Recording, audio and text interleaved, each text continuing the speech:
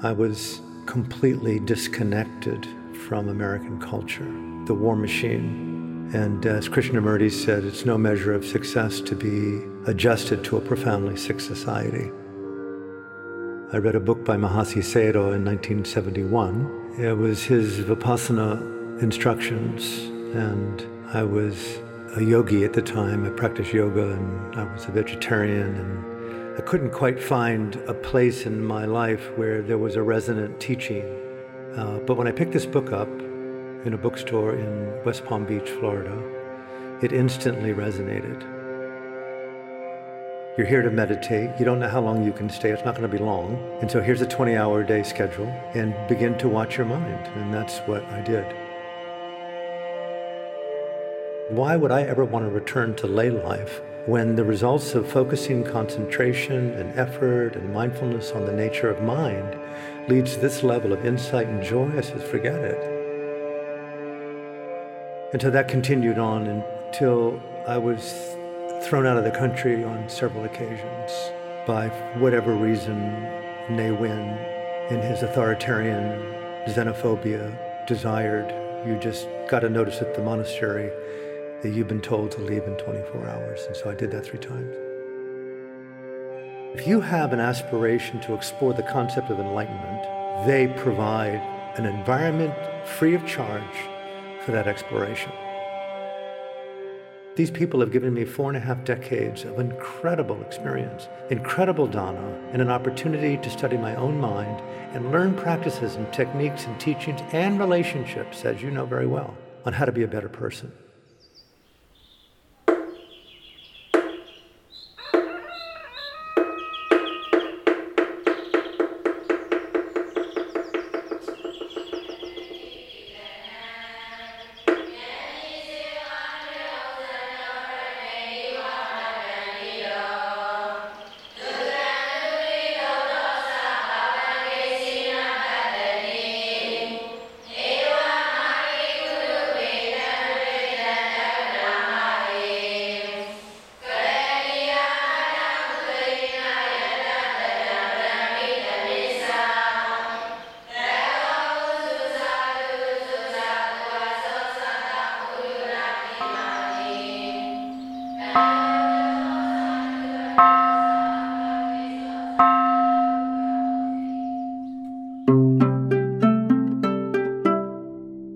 I'm really grateful that Alan Clements made time for our talk.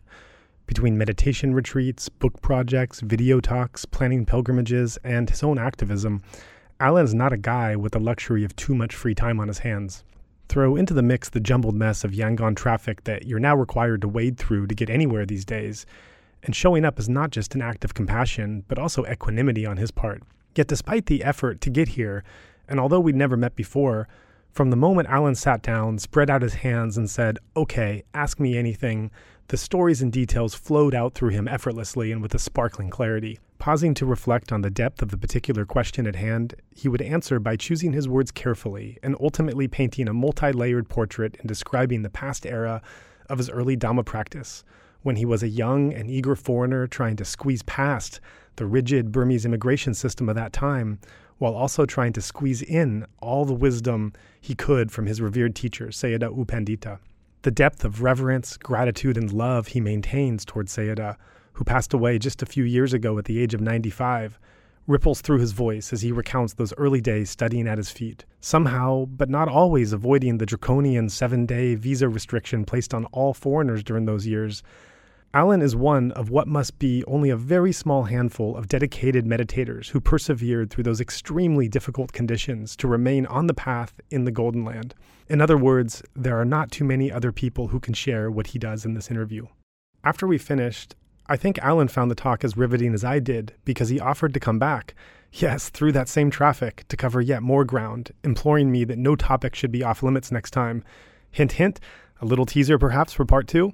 More seriously, he was obviously gratified to have found a space to discuss these formative years, adding that he had rarely ever found such a forum to do so. And yet the gratitude was all on my side, as hearing the insider's view directly from such a dedicated practitioner gave me so much more insight into an earlier and much more challenging period of Dhamma practice in Myanmar for the foreign yogi particularly.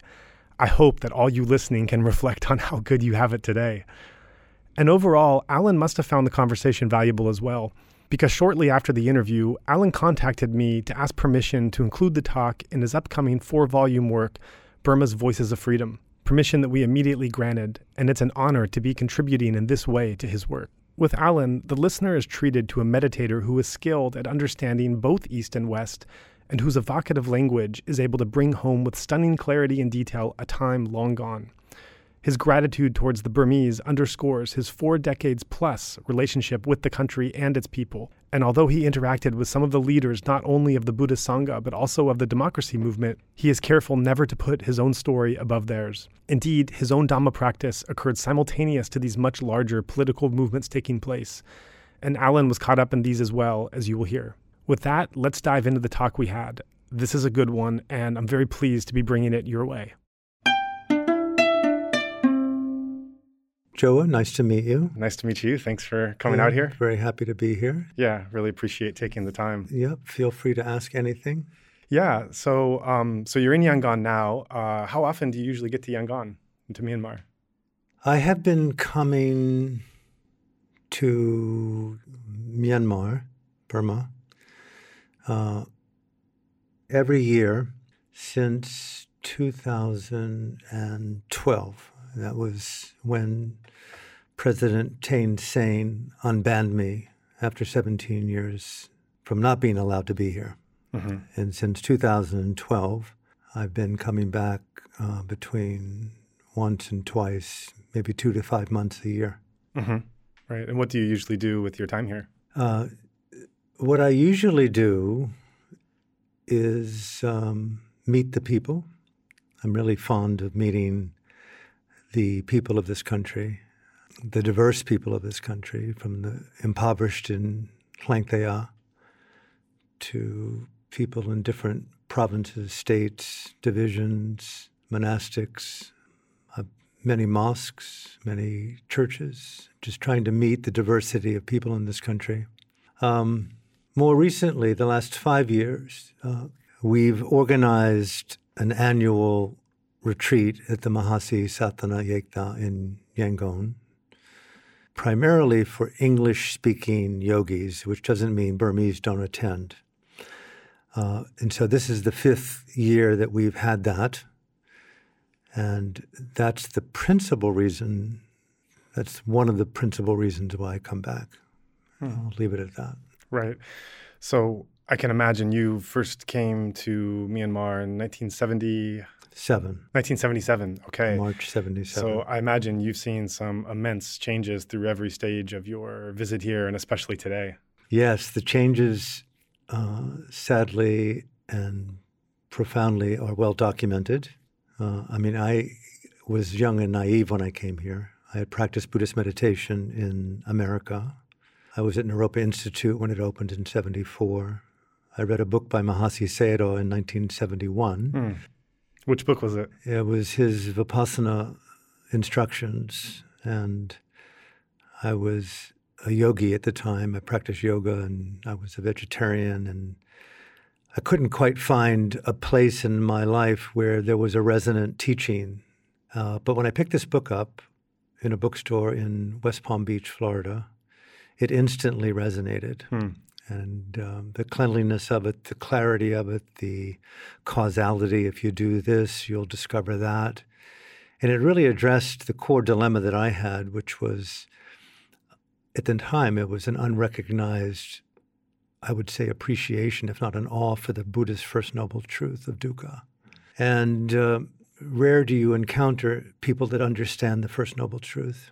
And equally rare, people who even use the word samsara as something to discover the machinations of how this infinite tapestry of cognitive and physical phenomena interrelate. And Mahasi Sayadaw just simply addressed the causality and the causes and the conditions primarily for my fundamental dilemma, which is, why do I suffer?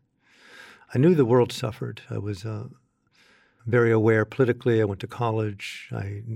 Part of the Vietnam era. The horrors of the world, not unlike today with Iraq and Syria, Yemen, Afghanistan, the tragedies we see everywhere. Mahasi Sayadaw addressed the root issue, which is it's an issue of consciousness, greed, anger, and delusion.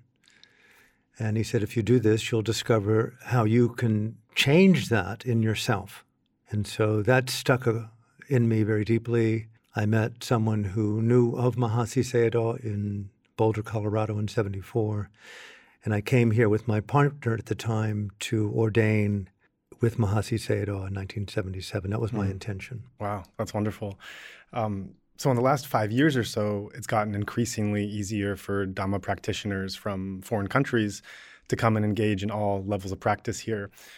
You were one of the first Westerners to come to Burma and really throw yourself into the depths of monasticism at a time when it was both unusual to do, as well as the logistical challenges of trying to stay here as a foreigner when many were looked upon with suspicion by the past government. So for those of us that have come later and know about these things only in vague sense of stories, or maybe not even that, I think myself, for sure, a lot of listeners as well, a lot of meditators who are coming now would really be interested in the feel of what it was like when you came in 1977, what that reality was like, and how that was different from where we find ourselves now. Answer that, I went to Shwebo, Mahasi Sayadaw's home village. Sekun. In the Shwebo area. And I asked him if I could ordain with him. In Sekun. Yeah. So he was in Sekun, not the Yangon Mahasi Center at the time. No, he was based in the Mahasi Center, but he was back to his home village doing some form of Dhamma teaching. I see. And so since it was only a 1-week visa at the time. Ah, right. You had a split second to meet who you wanted to meet. Right. So wow. I went up there with a group of people, friends, and asked him if I could ordain. And he said, it's an honorable desire, but we live under dictatorship. And I really didn't even know what the word meant particularly at the time. I thought that America was pretty much under a dictatorship, but I never knew that it morphed around the world like that. Yeah. And he said, no, you can't stay for more than 7 days. And but he recommended that I go to a monastery in Sri Lanka, which I did. I didn't ordain. But it stayed in my heart to cut to the chase. And since I couldn't live here, and there was no extension of visas at the time outside of diplomats that I heard about, that I invited him with a group of friends to America in 1978. And he came and I organized 2 separate retreats for him. At the end of those retreats in New York, I met with him and asked if I could return with him to ordain as a monk in Burma, Dutiyampi, a second time. And he said, you're more than welcome to ordain here as a Samanera, and we will try our best when we return to Rangoon to appeal with the government, Ne Win, to see whether or not there could be an extension. So I got here on day 7 of my visa running out. I was ready to disrobe. This was 78? This was 79. And early in 79. And the visa came. The extension came for 3 months. So to make a long story short, I ended up staying extensions after extensions. The landscape of life at that time, I knew very little of it. I mean, we came in on a prop plane. Wow. There was 250,000 people at the airport and along the roads from the airport to the Mahasi Center in Bahan. And you were just simply ordered, if you will, to abide by the rules of conduct by a monk. You're here to meditate. You don't know how long you can stay. It's not going to be long. And so here's a 20-hour-a-day schedule, and begin to watch your mind. And that's what I did. I was awed that I was in the company of such a learned monk and a great practitioner as he was. And I just dropped into what felt to be a slow but very progressively upward moving dynamic of feeling that I had arrived like in a Devaloka, frankly, in a realm of beings so immersed in their Dhamma and their meditation that I felt like I'd come home, literally. And the world fell away. I mean, I had no relationship to Burma outside of being in that monastery and being with Mahasi Sayadaw and Sayadaw U Justata and Sayadaw U Jawana, my 3 teachers. This is the Yangon Mahasi? This was 79. And so that continued on until I was thrown out of the country on several occasions by whatever reason Ne Win, in his authoritarian xenophobia, desired. You just got a notice at the monastery that you've been told to leave in 24 hours. And so I did that 3 times. So it was a real sense of anicca when you're meditating. You're here today. You could be gone tomorrow. You could be gone next hour. You don't know how long your course is, just as you don't know how long your life is. Really a sense of the present moment is all you have in that kind of practice. It was, the word samvega, the sense of spiritual urgency. I had that coupled with my own terror of America. I was completely disconnected from American culture, the war machine. And as Krishnamurti said, it's no measure of success to be adjusted to a profoundly sick society. Right. I had no interest in participating in the American machine. So you were in the Burma machine instead? I was in the Dhamma realm, and that's what the monastery represented. It was an oasis from the hell of ordinary. And so that stayed from 79 to 84? You were basically able to keep in practicing? And out of the country. 3 times thrown out. And able to come back in. Strangely, through the serendipity of choice and tenacity and destiny, karma, call it what you will, I did come back. And eventually, on the 4th return, they came to the monastery yet again and said, it's time to leave. As a monk, you? As a monk. Yeah, right. And I just said, I can't keep doing this. And so I disrobed, and I returned to America, a land that I loathed, and pursued a Dhamma life pretty much like it was in the monastery, teaching retreats and primarily doing them so that I could meditate.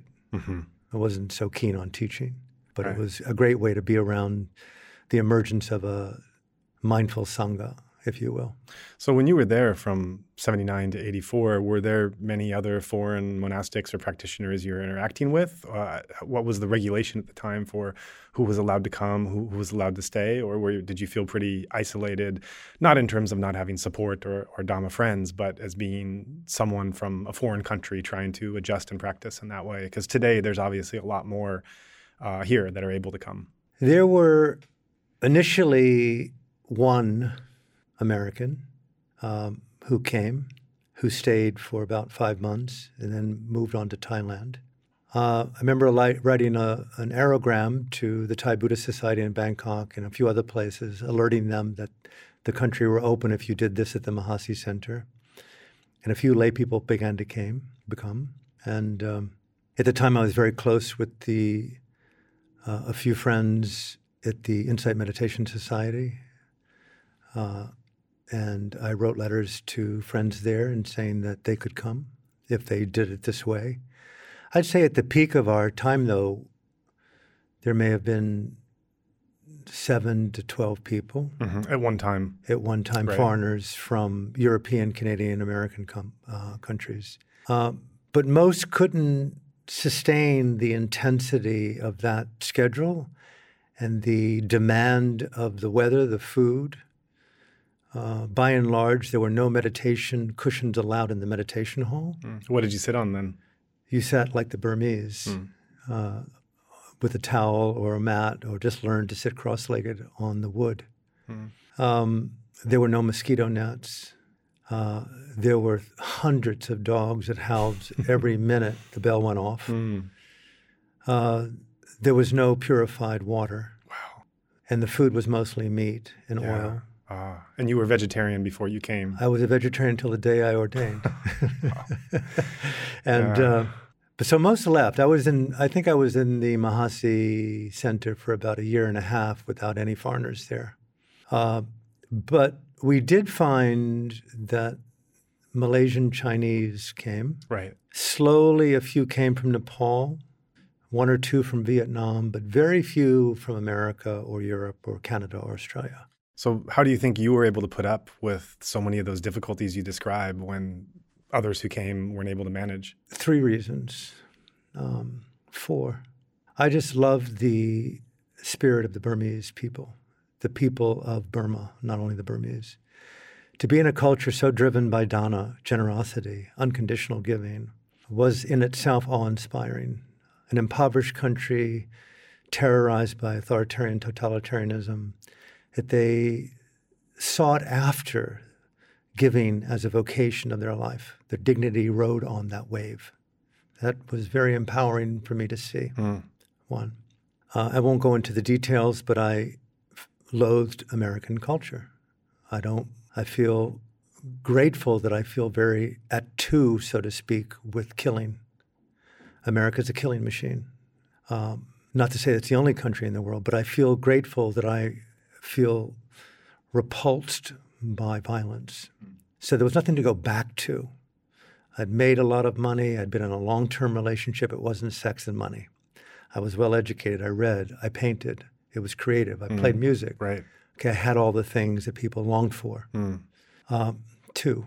3, I was in intimate company, if you will, with the leading sayadaws at the Mahasi Center. Mahasi Sayadaw, one of the chief people at the Sixth Great Buddhist Council.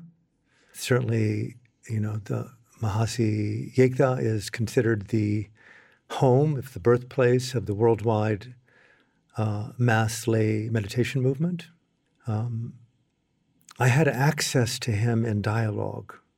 I had access to them in behavioral apprenticeship, watching them, how they talk, relate, share, listen, look. Sayadaw U Pandita became one of my closest teachers and friends after Mahasi died when I was in 1982. Right. And these monks at the time, being that I was among the first Westerners, I was told, ever to ordain at the Yekta in modern times, handful of others, they delighted in talking to this young novice. And so we had an endless lineup of translators, and I had unlimited questions about the nature of consciousness and meditation and life, theoretical questions. I'm sure they found me, barely tolerable. But the delight of that Dhamma dialogue, if you will, was radically inspiring for me. And I just simply loved the regularity of monastic life. The idea of meditating a lot, it wasn't ever an issue of a lot. I actually enjoyed meditation. And so the last point was, I may not be a quick learner, but I'm a very diligent student. And I listened very carefully. And so I listened to their instructions. I know that I didn't know. And I had great faith and confidence that they did know. And so I put aside my own opinions and listened carefully to their instructions and followed them. And they turned out to be very valuable to do that, very valuable approach to meditation. Just set your own mind aside, your own thoughts, your preferences. Be mindful if you need to be mindful of them. But by and large, just surrender and listen and do. And I did that, and the results were remarkable. And so I said, why would I ever want to return to lay life when the results of focusing concentration and effort and mindfulness on the nature of mind leads to this level of insight and joy? I said, forget it. Right. And so those 4 things were the reasons I stayed. Right. With the growth of the mindfulness and meditation movement, there was a change from a direct teacher-student relationship over several years that would be the teacher would give instructions based on their innate knowledge of the student, and then moving into much larger courses and more regulated to be able to handle the numbers where you have to have administration and organized teaching, set structure. This day you do this day you do that. It's the only way to accommodate those level of numbers is to set up some kind of structure. So you found yourself kind of in the at the moment when that transformation was taking place, and you were with some of these great sayadaws. So this is the Mahasi technique, or this is the Pandita technique, and this is how you're following it. That kind of balanced with this is who you are, this is how they know you, this is how you're changing. It's more of a fluid, in the moment learning experience. How did you feel your relationship and your learning and the instruction they were giving Phil in that dynamic? Call it parami, karma, disposition, past life, present life, familiarity of psychic phenomena. You just meet people in this world where there's a resonant connection. And I literally felt not only when I arrived that I was coming home and came home, I felt that progressively over the months and the years of association initially with Mahasi Sayadaw, with Sayadaw U Pandita, Sayadaw U Sujata, Sayadaw U Zawana, the principal Ovadasaryas, and then branching from them, their tribe. It was a remarkable network of cognitive, metta, karuna, compassionate-based, dana-oriented, dignified human interrelatedness. It was a Dhamma family. And I went, I never dreamt that human life could provide this. I'd done a lot of psychedelics. I'd done a lot of meditation. I'd done a lot of yoga. I'd fallen in love. I'd written poems. I'd done philosophy. I did art. I did tantra, but nothing compared to the cognitive resonance of Dhamma at higher levels with these great masters. Now, mind you, I'm not trying to speak about some attributes that I had some great insights. There were some insights, but I felt like I was coming progressively home to a field of consciousness that I'd never experienced in any other form of behavior. So it grew in depth. The instructions, it's funny about, here it is some 41 years later. Let me just digress. I mean, I've had the good fortune of bringing Mahasi to America, bringing Sayadaw U Pandita twice to America and to Australia. I've seen the multitudes interrelate with the Burmese Buddhist Theravadan tradition. I've seen it relate to the so-called Mahasi teaching method of Satipatthana, the so-called Sayadaw U Pandita interpretation of the Mahasi Satipatthana Theravadan tradition. But my experience in watching quite a few thousands of Westerners sit with these teachers, primarily with Sayadaw U Pandita, through expert translators, and I used to speak Burmese fairly well, but it's terrible today, and listening to the diversity of those instructions, that to put the so-called Mahasi method into a box is impossible. The initial instructions are pretty straightforward. Right. But even just jumping around, for example, the last 5 years, we've had yogis coming between 2 weeks and 6 weeks from around the world to sit with the various monks at the Mahasi Center. And again, I'm sitting in on interviews every day and listening to the diversity yet again of the instructions and the experience. It's impossible to define the Mahasi method other than the immensity of the Satipatthana teaching. Right. So it's very dynamic and fluid. And I've often said over the 30, 40 years I've been involved in this system, and it's accurate. You could have 500 monks in a meditation hall, and over the course of a week, those monks and or nuns, which the Mahasi Center often has between 300 and 3,000 yogis, who see their teacher every other day, every third day, every one of their experiences overlap, but often the instructions differ. Right. Yogi to yogi. And of course, the deeper you go, the more dimensionality you find in your own mind and body. It's been my experience of listening and of my own practice that over the course of 2 weeks, 3 weeks, a month, 6 weeks, we've had yogis stay up to 2 to 3 years in silence. What you encounter, what you hear in instructions 6 months in, it's like Stephen Hawking talking to a kindergarten teacher. The dimensionality of these teachings cannot be pigeonholed or boxed. There is no Mahasi system. It's these infinite teachings of the so-called Buddha through the power of mindfulness illuminating the structures of Namarupa, consciousness and physicality, in ways that none of us really understand. Even Mahasi said, I'm not an arhat. Set aside being a Buddha. Right. And none of them, as you know very well, having been here for so long, none of these people talk about their insights. It's so taboo that no one really knows. But you have a lot of people in the world with attitude about this is what mindfulness is, this is what it isn't, this is the Mahasi system versus Sunlun versus U Tejaniya or, Shui Omin or any number of the other teachers in this country. And it's just my experience, impossible to play that game. Right. The best way is to, not to sound preachy about this, the beauty of these teachings for me is direct experience. We're breathing right now, obviously, and there's no substitute for breathing. There's no one who's listening, you or I, would ever go on the fact that, listen, just save up your breath for tomorrow. You can't save up your mindfulness for tomorrow. You can't save up the oxygen of your Dhamma for tomorrow.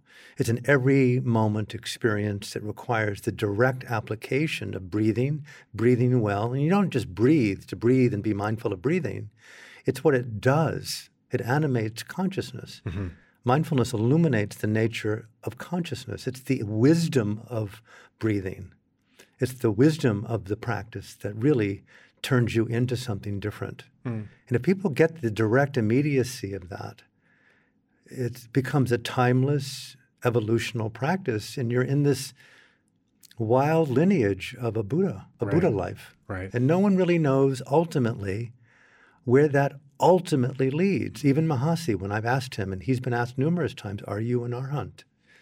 More work to do. Right. And so we're children, so to speak, in this Dhamma. And so those are some of the insights that I've had about it.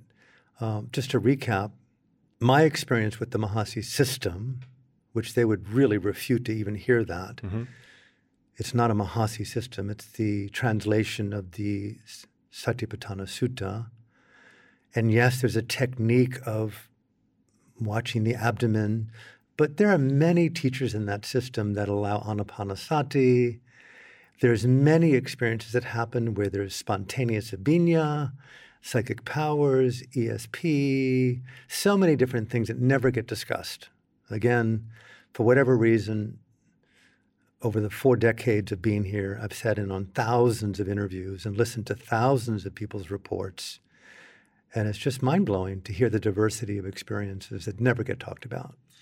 That's a really beautiful answer. And one of the things that's making me wonder is when a teacher comes along and interprets the words of the Buddha and has a technique or a system to follow through for practice that's in accordance with his understanding or her understanding, then as that practice grows, there can be there are new teachers that have to come along to help to manage it. Obviously, Mahasi is a major system. It's very popular all over, especially Southeast Asia, and it's been many Western countries as well. And so there's been a need to, as it started to grow, Mahasi Sayadaw had to have other teachers under him start to teach in his name, or that he was comfortable to expand and to teach the Dhamma. So given what you just said now, what was Mahasi's instruction or feeling about how much one should stay within some kind of confines or structure, even if they were wider, something that was accordance with his understanding? And if it is so varied and it's impossible to put anything in a box, then what was the balance of freedom and trust he gave teachers in his name or teachers that he encouraged to teach, balanced with the his interpretation, as wide as it might be, of that was in accordance with kind of how he felt? Interesting. Again, in my experience here, stating the obvious, having had numerous hours and months and years of dialogue, primarily with the late Venerable Sayadaw U Pandita, who, we spent decades discussing Dhamma. Did a book with him before he died, Wisdom for a World in Crisis. But I had thousands of hours of dialogue with him. And Mahasi Sayadaw and Sayadaw U Pandita, the principal two senior Nayaka Sayadaws in that tradition, maybe U Silananda to some extent, but he really wasn't a meditation teacher. U Lakana to some extent, but primarily Sayadaw U Pandita, who became the Ovadasarya of Mahasi when he passed away. Principal Vipassana Satipatthana teachers. They made it adamantly clear that they never ever have sanctioned a Westerner to teach in the system. Right. Okay. So anyone who's teaching in the so-called Mahasi system is doing it against what they've been told by Mahasi Sayadaw and Sayadaw U Pandita. He's been adamant about that. Even Westerners, I've been told, who've gone to see him asking for, can I be sanctioned in your tradition under you? And he'll say, not only no, but I would ask you to cease teaching. Mm-hmm. Share what you know from your direct experience, but don't use the word teach. Right. Very different. Mm-hmm. And so that's one thing, is that there are no Western teachers that have been accredited, so to speak, within the including me. Right. I don't teach Buddhism. Mm-hmm. I don't teach retreats. I ceased using the word. I simply share my experience of how I meditate and lead group discussions by those who want to come and reveal how I've lied to myself, how I've deceived myself, the insights, the fears, the proclivities, the experiences, but don't follow me. Right. Think for yourself. Follow the Kalama Sutta. Right. Do that which liberates, and be very careful about assessing what liberates from that which you think liberates. And how about the Myanmar teachers, the Burmese teachers under Mahasi? What was the balance that Mahasi or Pandita had with the flexibility and trust in them to be flexible in their teaching, and how much they should be in accordance to their understanding? Right. Well, back to what I was saying, all I know primarily is from my relationship with Sayadaw U Pandita, Sure. Mahasi, Sayadaw U Sujata, Sayadaw U Zawana, and primarily Sayadaw U Pandita because he's the one became my father, my brother, we became Dhamma allies. And he's the one I brought to America twice and Australia, where many thousands of people practiced with him. And a number of key so-called, I want to use the word teachers, but people who definitely claim themselves to be teachers, align themselves with having so-called trained under him. Back to the Westerners before I get into the Burmese answer. Sure. And so my experience with him is that the breadth, the dimension of these teachings under Mahasi was most exposed to me through him. And the immensity of them are anywhere from basic arithmetic to calculus. And the irony is that most people don't know much more than their own practice with him. Interesting. Because you're not being trained as a teacher. Mm-hmm. Now, if you're Burmese, under the training to become a Dhammacharya or a Dhamma teacher, a meditation teacher in the Mahasi tradition, it's a minimum of 10 to 20 years of deep study and practice and listening to interviews, and even then, a long, long period of just listening and practicing. And they're super strict about staying within a framework of how they've interpreted the Satipatthana Sutta. So there is something of a box in that.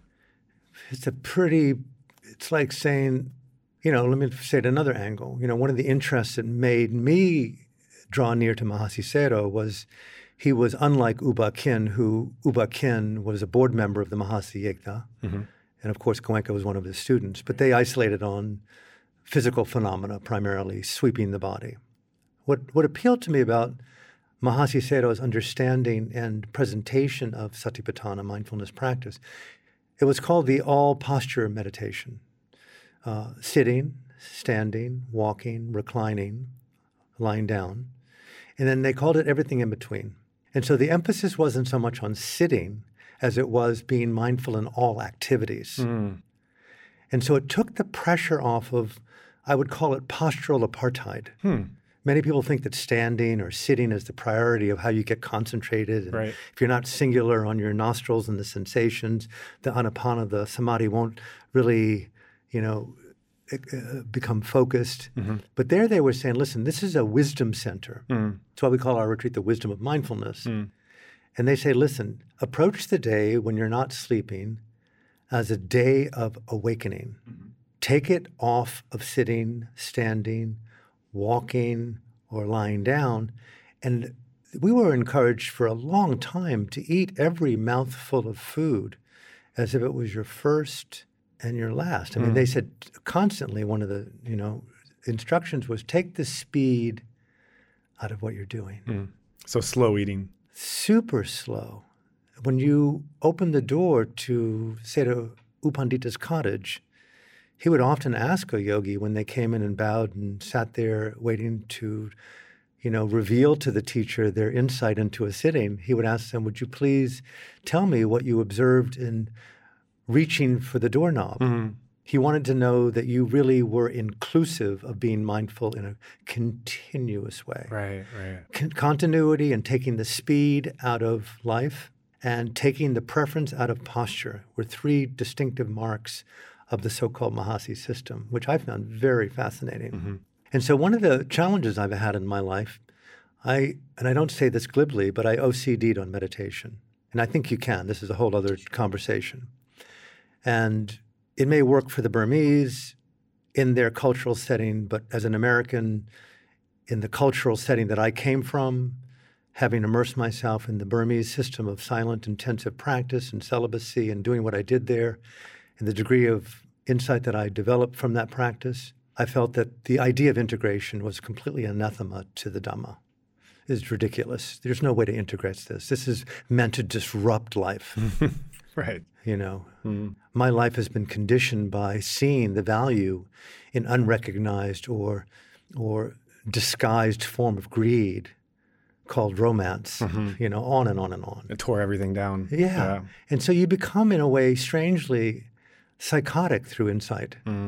Yes. You become, you know, profoundly unadjusted to the machinations of how humans, by and large, relate to humans in culture, to the point where you hear a sound and it's impossible to stay steady with that sound, as you know, as a meditator. Yes. So there's no way to integrate hearing, and being with auditory vibration and noticing greed arise. That's nonsense. The deeper you go in meditation, the less capacity you have to live in life. You need to be around super refined energy. That's been my experience. Anyway, to make a long story short, the training for these people, coming back to the Burmese, they provide a singular approach, which is very rare in this world, is that if you have an aspiration to explore the concept of enlightenment, they provide an environment free of charge for that exploration. And that is rare on this planet. Yes. They speak not only highly of it, but take you in as a sister, a son of the Dhamma, and say, please, all we ask is that you follow the rules of conduct as a laywoman or a monk or a nun or a layman, and we'll teach you to the best of our ability on how to achieve insight into Namarupa, to gain insight into change, impermanence, and suffering, and possibly attain degrees of sotapanna and something larger, deeper, and more. And they're there to explore that with you. And it's very rare to have that level of fidelity to the core teaching, which is the release from self-generated dukkha, suffering. And that was the reason I stayed there, was that I knew in my heart, and know today better than ever, that I am the architect of my own conflict and my own salvation. And to take the pressure and blame and judgment off the world, take the projection off the world. Yes, there's an interrelatedness. Yes, there's an impact that I have on others and others on me. But by and large, choice and mindfulness are integral.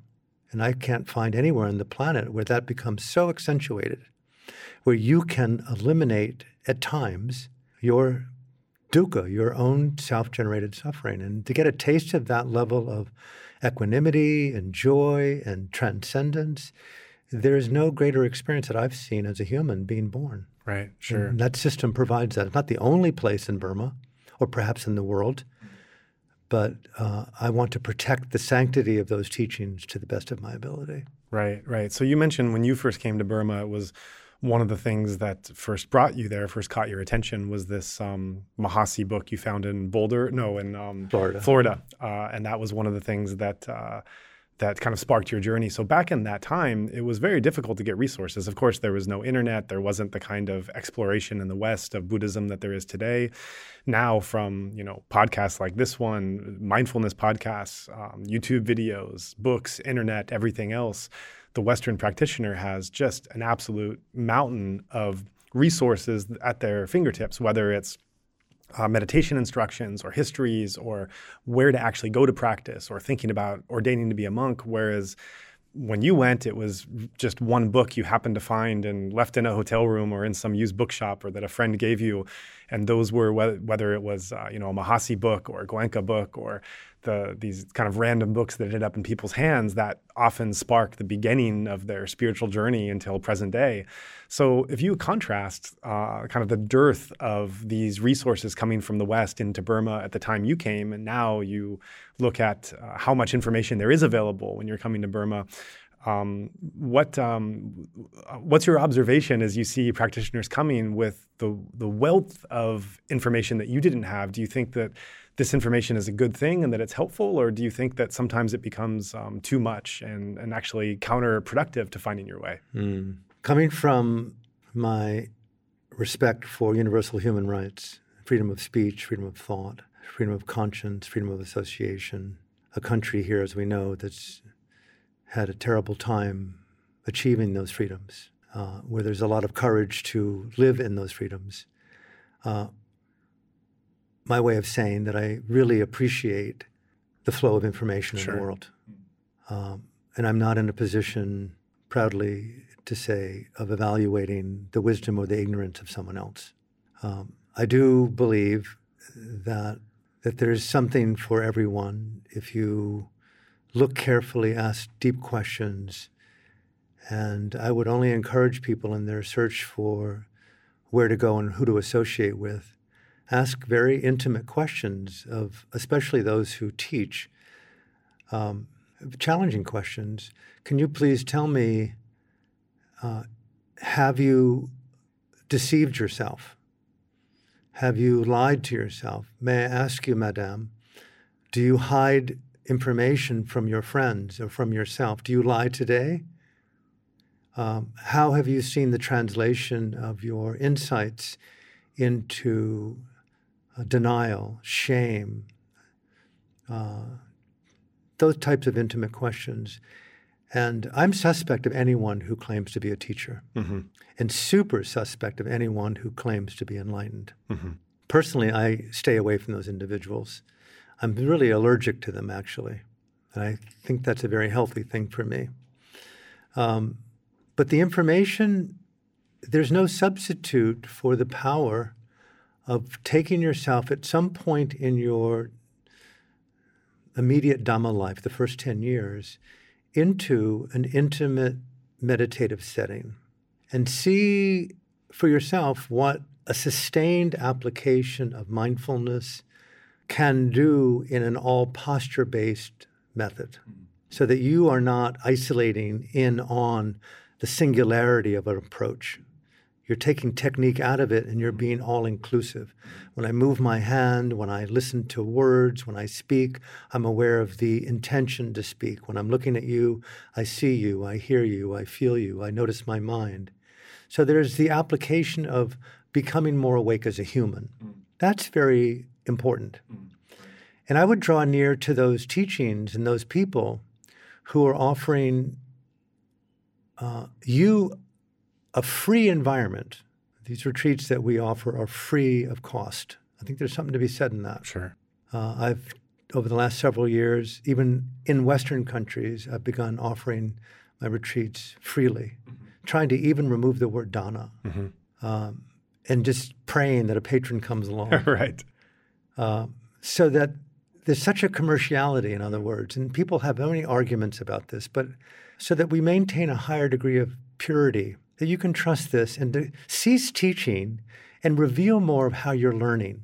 So you're creating safety in an environment. You're creating intimacy in an environment. These are the things that I would really look for if my daughter, for example, who's 13, wanted to explore, Dad, where should I go to meditate? I would say I'd steer away from these things and I would draw near to these things. Right. That kind of thing. So in other words, all the information in the world can't but make up for the special, intimate relationship you have with a certain teacher in place. That still comes first. You know, let me answer it another way. In 95, I came back to Burma after several books that I'd written on the country, and I met with Daw Aung San Suu Kyi. We did a book together called The Voice of Hope. And she'd just been released from 6 years of house arrest. And I was blessed to spend 2 to 3 days each week for those 6 months discussing with her and taping, transcribing these conversations, and met many of her colleagues. The first time that we met, because there was no guarantee that we'd ever meet again, she was subsequently rearrested and detained for another 12 years after this. But more to the point is I asked her, Daw Aung San Suu Kyi, you call your nonviolent struggle for freedom in this country a revolution of the spirit. She says, what do you mean by that, Dasu? She said, you were out on the street. 1,000 people gathered in front of my gate, and we talked about the importance of freedom and democracy and dignity and challenging your fear. Now, Alan, every one of these people risked losing their job, their home, their money, and risked going to prison, possibly being tortured, to stand up in solidarity to freedom. And we encourage them to live in that freedom now rather than freedom tomorrow. Now, it's not easy to confront your fear when you could lose your home, your income, Sure. Now, think of those people challenging everything to stand up in freedom. And her point was, what I'm encouraging people to do here is to liberate themselves from time and circumstances and teachers and breathe the oxygen of freedom wherever you are. So that these teachings, wherever you go, you are living them as you would breathing at this very moment, so that you take time and circumstance, location, posture, and teacher and teachings and religion out of it and see that being mindful is like breathing. Feel. She said, Alan, ultimately the root of this issue is courage. The courage to feel, see the truth, to feel the truth and act on the truth. Those teachings, because her teacher was also Sayadaw U Pandita. Right.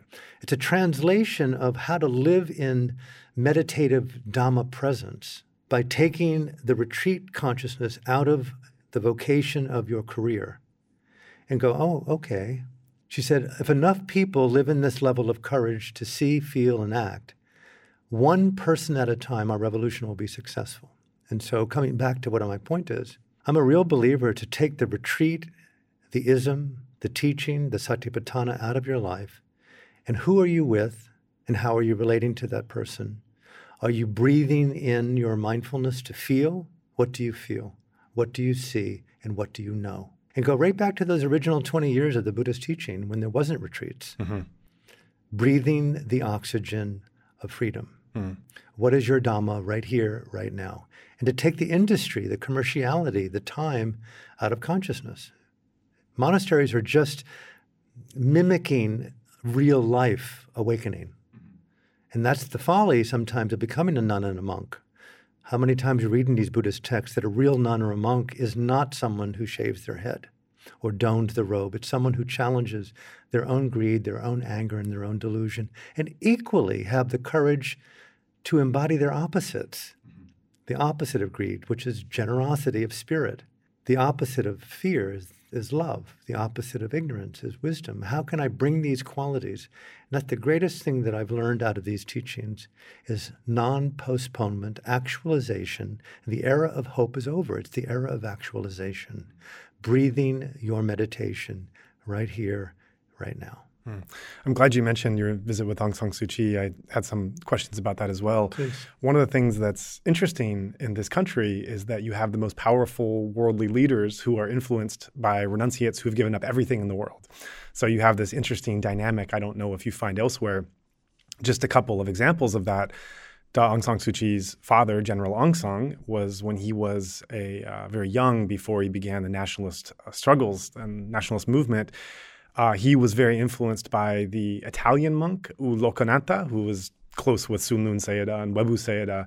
He was so moved and influenced by this Italian bhikkhu that he flirted with the idea, told his mother that he was thinking about giving it all up to become a monk and how history would have turned out differently with that. Years later, once Myanmar was, at that time Burma was an independent country, of course, U Nu wanted to make not just Buddhist identity, but actually Vipassana practice one of the cornerstones of the new Burmese identity of statehood that he felt, if one Vipassana practitioner came in every family, what that would do for the country. And did a number of state initiatives to encourage that to happen. They swept the country to look for Vipassana masters. They came up with a list of 71 names. They said these 71 can potentially lead the movement. They made the Sasanayeta Center before they even had a teacher. The Sasanayeta Center came first, and then they found Mahasi to be the one to fill it. But they just knew they wanted to have a center where these teachings would flourish. So with that kind of backdrop, I'm wondering, with the time that you spent with Aung San Suu Kyi, with that kind of history of the country and kind of in the Burmese character, what sense did you get from her personally about her relationship with the Dhamma? I deeply admire her Dhamma commitment and her, from what I can see, having met her and spent time with her, seen her relationships. I knew her husband quite well and her children. Her principal colleagues, U Tin U, the Nayaka of the NLD, U Chi Mong, who led the 1990 elections and to an NLD victory while other people were imprisoned. Numerous people. These people have brilliantly, I find, taken classical Theravada Buddhism with a high degree of respect for present time, present awareness, and the discernment to understand the importance of recollection and memory and reflection and how to make wise choices, not just being present to this moment now, but seeing Satipatthana as the necessity to reflect upon thought, speech, and action, and to improve and to change, to restrain, to engage. They're skilled Dhamma tacticians in a number of ways, and equally removing a lot of the classical language. I would call Daw Aung San Suu Kyi kind of trans multi-faith. She's, from my experience, watching her, listening to her, being around her, although it's been some years, I've met with her a few times over the last 7 years.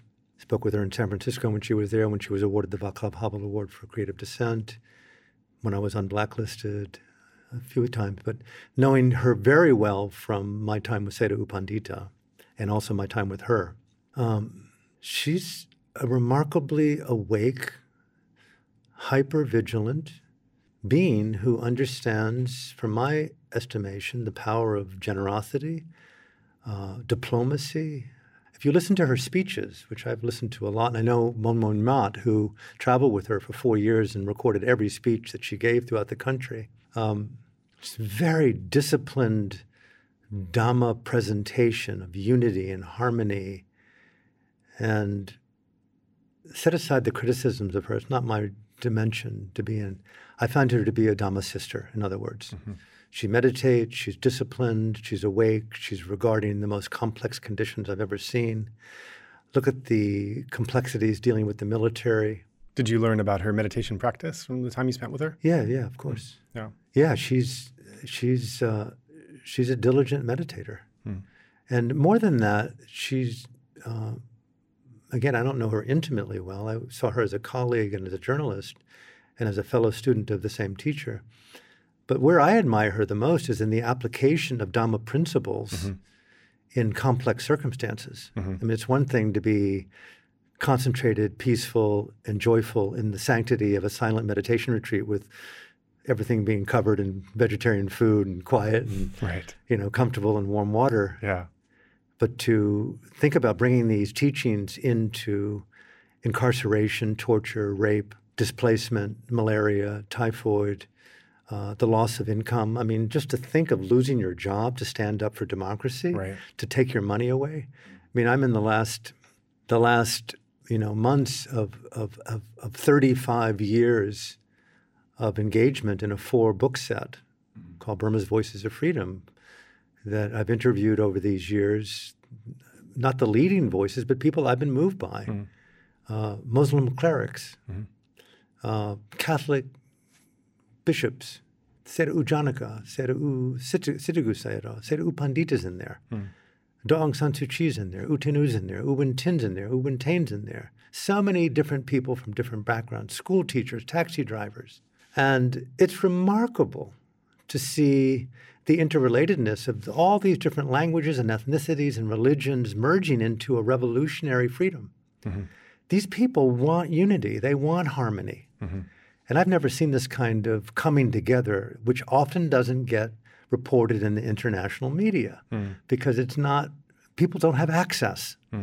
I've been blessed, as you have, to take a deep interest at the heart of the people here. You've lived here for a decade and a half. I've lived here off and on for 42 years. And so by way of saying, she and her colleagues and other political parties, other religions, there's a shared language here.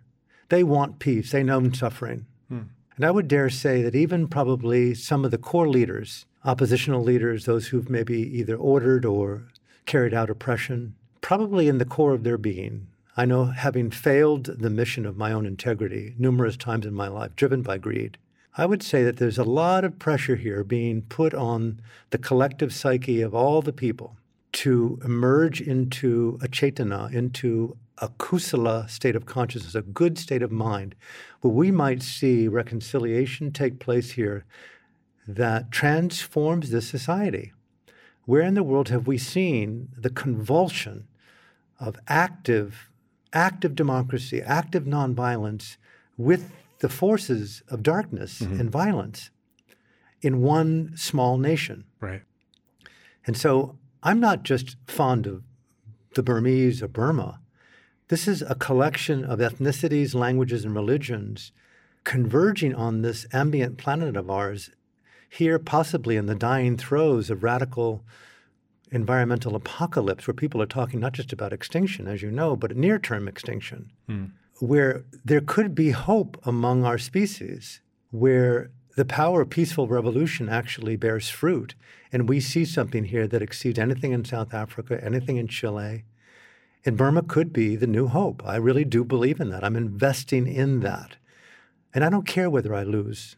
But these people have given me 4.5 decades of incredible experience, incredible dana, and an opportunity to study my own mind and learn practices and techniques and teachings and relationships, as you know very well, on how to be a better person. And so I'm giving back as little as I can, as much as I can during this last quarter of my life to support not just the democracy movement, but something larger than that, the freedom movement here, where enemies in parliament and activists are sitting hand in hand, heart to heart, difficult as it is. I've been up there. And they're saying there's a higher way. And it may be slow, and I think Aung San Suu Kyi has been the first to admit it may not be in my lifetime, but nonviolence is the best way to heal and to secure potentially the future prosperity, peace, and freedom of our people, all people. You know, I was in Bosnia during the war the last year. I was in Croatia, but I also was in Sarajevo just post-war. But I was in Yugoslavia during the fall, the three-way genocide. And I was in Srebrenica just after, a couple of months after the genocide there. 8,000 Muslim boys and men were separated from the women in the soccer stadium. The Dutch peacekeeping forces fled, and the Serbian paramilitary killed in a couple of days 8,000 boys and men. I was out there in these mass graves, and I realized to the point, looking into those mass graves and those bullet holes in the walls, that how easy it would be for me to justifiably say, you're wrong, I'm right. Okay, that's natural. But what happened for me in deeper mindful reflection, I tried to really do what my teachers tell me to do, put yourself in the mind and body of the perpetrator and in the victim, and ask yourself, could this be you? If it were you, how would you behave? How would you do it differently? Or could you do what you are judging? And I honestly came to the decision that I could do what they had done. I could kill. Our conditions make us. Yeah. I could move myself to do things I would later regret if I had conscience, hiri and otapa, but I may not regret them. And so at that point, I dropped being a Buddhist. I dropped being righteous. I dropped being right. My way of saying, I don't condemn the military for killing the monks, imprisoning them, the monks and the nuns, or what's happened in the clearance operations with the Rohingya, or anything that's gone down with decades of violence to the Karens, or even to the Burmese, the political prisoners. God, look at the struggles that they live with, and depression and poverty, still many of them. I could do that. And I think that's where Aung San Suu Kyi is coming from in her wisdom of reconciliation, is that none of us are beyond these behaviors. And why condemn? But why not live through example? And I think that's a very, very powerful teaching for me today, to take a higher road. And U Pandita encouraged me to take a road of non-punishment, non-vengeance, non-blame. Yes, you could ask for forgiveness. Yes, you could ask for a national televised admission of fault by Tan Shui or any of the other generals or former generals or the cronies. And maybe they'll do that. Maybe there'll be a moment of awakening where they have a moment of redemption. And the best way for that to happen in my life is to stop pointing a finger at me and to awaken that hiri and otapa, that conscience in me, where I actually feel that it's safe to cry, safe to come to terms with my transgressions. U Pandita told me before he died, Alan, yes, your practice has been good. Yes, you have more to do, but there's a power in the human mind, and it's called admitting your mistakes. There's power in that. You're a better man to do that. And I never really understood that until the last couple of years, 3 years since he's passed on. I began to practice it slowly among my friends and more publicly in my talks, that yes, Lead from how you learn from your mistakes. And I think that's what Aung San Suu Kyi and the people of the NLD and the parliament, and hopefully those who are in power, the whole collective, will come to terms with a big, open confession. This is what I did. Let's hold hands. Let's move into the future of national reconciliation and give peace a chance for the sake of the future of freedom. Right. You referenced this book, Wisdom of the World, which was the several years of conversation you had with Sayadaw U Pandita, in which you were asking him questions that related to very modern problems in Myanmar and also in the world. And you were asking these questions to a very classically trained, traditional Burmese Buddhist monk. How was that experience? How did you find his responses coming from his background to some of the very new and modern problems that you were questioning him about? U Pandita, I'm listening to you. I so love him. He was my best friend and my teacher, my father, my confidant. I never met anyone who so demonstratively, energetically, passionately encouraged in me the power of mindful intelligence and Dhamma dialogue. So I asked to interview him for our soon-to-be-released 4-volume set of books, Burma's Voices of Freedom, and he agreed, and we had a dynamic evening of conversation. Then for the next 8 evenings, he asked me to come back, and I came back based upon that invitation, in which they were taped and filmed, to continue the dialogue. He and I got down into the depths of what I felt to be the integration, the inseparable nature of Dhamma in politics. And I know monks aren't involved in politics, nuns aren't involved in politics, but freedom is freedom. Dignity is dignity. It's not a Buddhist thing. It's not a religious thing. It's not a Muslim thing. It's not a monk or a nun or a lay woman thing. Dignity is dignity. It's without adornment. And he really encouraged me in these dialogues, because most of them were edited out, to don't teach Buddhism. Share that this Dhamma transcends the Buddha, that it's the nature of consciousness in context. Call it a world Dharma, which I do. And so the practicality of that, I found it fascinating, because there's nothing you could not ask him. He would not back down.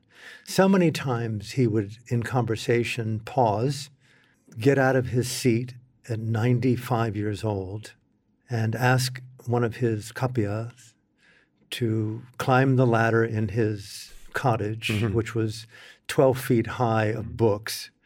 And he'd point out, no, and he'd move the ladder over and grab the book and pull it out and open it up to the page, and he'd sit back down. He'd read from that page right, to illuminate the answer so that he got it accurately based upon what he wanted to communicate. Where do you find that level of care with communication? And again, his motivation, I felt, in that room, those 9 nights, was purely his love of compassion, his love of the future of sasana.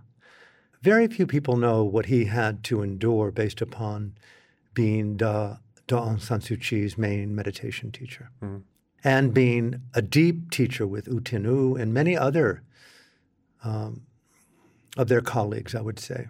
He also had many students who belonged to the military. He transcended all dimensions, a Gandhian-like advocate of peace. Be the Dhamma that you seek to employ in the world, and constantly encouraging people to embody their dana, their sila, their meditative bhavana, to embody their mindfulness. He really believed in the immediacy of an embodied Dhamma. He was very revolutionary in that sense. The room itself, those 9 nights, you'd see people, nuns and lay people, looking in the windows, listening. It was quite an epic moment. He died just several weeks after that. And sadhu, sadhu, sadhu to him for illuminating a wisdom for the world and what he called mindful advice to the people of my nation. And I cannot recommend enough that people read that small book and read between the lines and feel into how those words are not just ink on paper, but they breathe the oxygen of a trans-Buddhistic trans-ethnic freedom and peace. He speaks about how to be unified in this country. Yeah, and he lived through very turbulent years, has to be said, of Burmese history in his own life. That's right. He talked to me often when I first met him about how during the war he would see Japanese soldiers rape Burmese nuns. Goodness. They lived through horror here. I can't say that it's a traumatized culture, but having been in war zones and briefly under live fire, to be under bombing, to be in the realm of the immediacy of torture, death, rape, to see your own monks killed, to have your students tortured, that's a tall emotional order to hold and to keep alive. And I'm just projecting here a non-bitterness and to keep alive an active energy of reconciliation that transcends demonizing the perpetrator is pretty remarkable intelligence. I mean, I use the word mindful intelligence, but he frequently used Dhamma intelligence. The other side of that, too, is people may know that he had what's called the Dhamma culture course in Burma for the better part of 60 years, where the monasteries, the Mahasi centers, and later on Pandita Rama in Golden Valley and his several other monasteries, they encourage the young boys and girls to come for a month to acquaint themselves with the basics of a lived Dhamma experience. And that's a beautiful thing that he taught so many tens of thousands of young boys and girls how to live in a Dhamma way. And again, I emphasize, although he was perhaps one of the most senior Buddhist monks in this country, or perhaps anywhere in the world, very few people know that about him, but very people know that he was very trans-religious. He was... Yeah, I didn't know that. Super trans-religious. Can you describe what you mean by that word? Well, I'm a brash, sort of slightly educated American into music and dance and intimacy. And here I come along, and he and I become unbelievably close allies, bridging continents and generations. But he knew several languages. He was super literate with literature. He could quote Tolstoy. He was super well-read. And people don't know, but he was the primary teacher in the Mahasi system of teachers. He wasn't just a teacher of Westerners, but he taught the Burmese. He's a teacher trainer, meditation teacher That's trainer. right. He was the principal trainer of teachers in the Mahasi tradition. So he was super skilled at analogy and example and parable, metaphor. And one of the things that he had, which is very rare to find in the world, if you had the good fortune, the good parami to be in close with him, even for an hour or two, he was super curious about you. So he'd ask you very intimate questions about who are you, where did you come from, what was your relationship with your father, what did your father do, were you ever upset with him, what did he do that you loved? Wow. Do you have habits that you don't like revealing? He really wanted to know about you. He was a kind of Dhamma trans psychotherapeutic, meditative kind of psychonaut, if you will. It's amazing to think of someone of his stature, with his level of responsibility, being able to take the time to empty and listen and focus on the life and psychology of just someone right before him, and push out all the other things that are probably on his mind that he's doing, and just to completely embrace you. You're so right to say that. I mean, and I can be, I want to say, not the easiest person to communicate with. I'm, Lebanese, American, Arab, Christian, demonstrative, huge, massive family, brash. I never saw him in 41 years ever be impatient with me. And not only not cutting anything off, but people talk about deep listening. I would say, and I'm not projecting because I saw him with close to 10,000 yogis over the years, maybe more, and many lay people, both in this country and around the world. He had a way of creating psychical dimensionality in communication.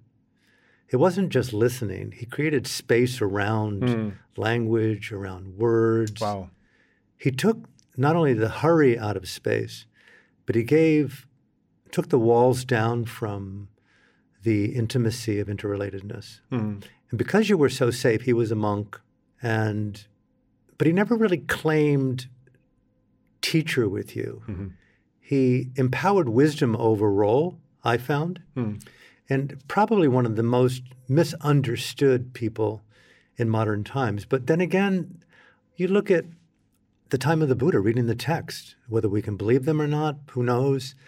But people like, was it Devadatta who created a schism in the Sangha based upon his eloquence and the advocacy of vegetarianism? Imagine competing with the eloquence of a Buddha. Right. Fully empowered with no greed, anger, or delusion, trained over, so to speak, eons of time to evolve paramis of generosity, patience, not to mention all the abhinyas, and you get someone who's unenlightened, who can compete toe-to-toe on a Dhamma talk, so much so that it splits the Sangha. How easy it is, my point, to be misunderstood. Sure. Then you have people who tried to kill the Buddha. Who knows where they were reborn? Who tried to kill the monks in other countries, in this country. We're living out a kind of infinite, interrelated legacy of coreless energies of being called human life, lower life, higher life. We don't know who we really are. And U Pandita really played into that energetic physics, if you will. And so by way of saying, he gave a lot of time to you. If you showed up and you delivered at a high level of intimacy and honesty. He loved honesty. But if you copped attitude, people don't really know this about him, and I think it may be a Burmese trait. Right.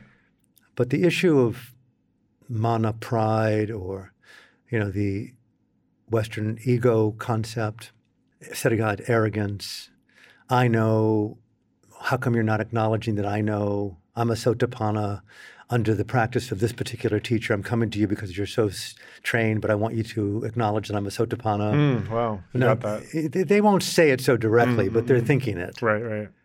And people don't know that he knows what they're thinking. He can see it in their body language. He can see what they're withholding. And how many times I would hear from him, because he would often encourage a learning of what the interview is teaching us, that people's obstacle is mana, and one of the ways that mana is delivered to their own mind is the architecture of false certainty. And it's built by the projection of an experience in the past that isn't what they think it is. And how many Buddhist teachers think that they're enlightened, and it's the very thing that prevents them from going deeper in their practice. Right. So how would you respond when someone came with some of that mana? Classical, this is my experience in Burma, classical style is, please continue. Let the practice do what it does. Right. Let it self-transform. Better that you learn from your own mistakes than me point them out. Fry in your own oil, in other words. Or if they were really entrenched, he would play with them to some extent. You've asked me to marry you, but you're the one who wants to lead the ceremony? In other words, please listen to what I'm saying. Right. Like, include every thought that you have as unnecessary to believe. I mean, very subtle. Even the thought that you've attained Sankhara Pekajnana, even the thought that you've attained Udyabhaya Jnana, even the thought that you've become a Sotapanna. Those are obstacles for people. It just turns out that, and he often joked with me, among some monks he would come and introduce me to, that the worst yogis are learned monks because they mimic. They're so learned in the Abhidhamma, the Tipitaka, and the suttas, and they come to practice, and all of a sudden they have no real relationship to experiential Dhamma, or at least the practice of jnana and insight, that all of a sudden, based upon unrecognized mana and pride, they begin to tell the teacher what they think the teacher wants to hear. Or what they read in the book. Or what they read in the book, and they're trying to appeal to the good graces of the teacher to win favor. They already have lots of followings. They often have monasteries. And he would stay silent. He would give them not the silent treatment that's too severe, But he would just simply look at them and say, please carry on, please. And why isn't he encouraging me? Does he even like me? Mm-hmm. I had to prove myself even more. I've been sitting now for 3 hours without moving, that kind Right. of thing. And he wouldn't buy it. Oh.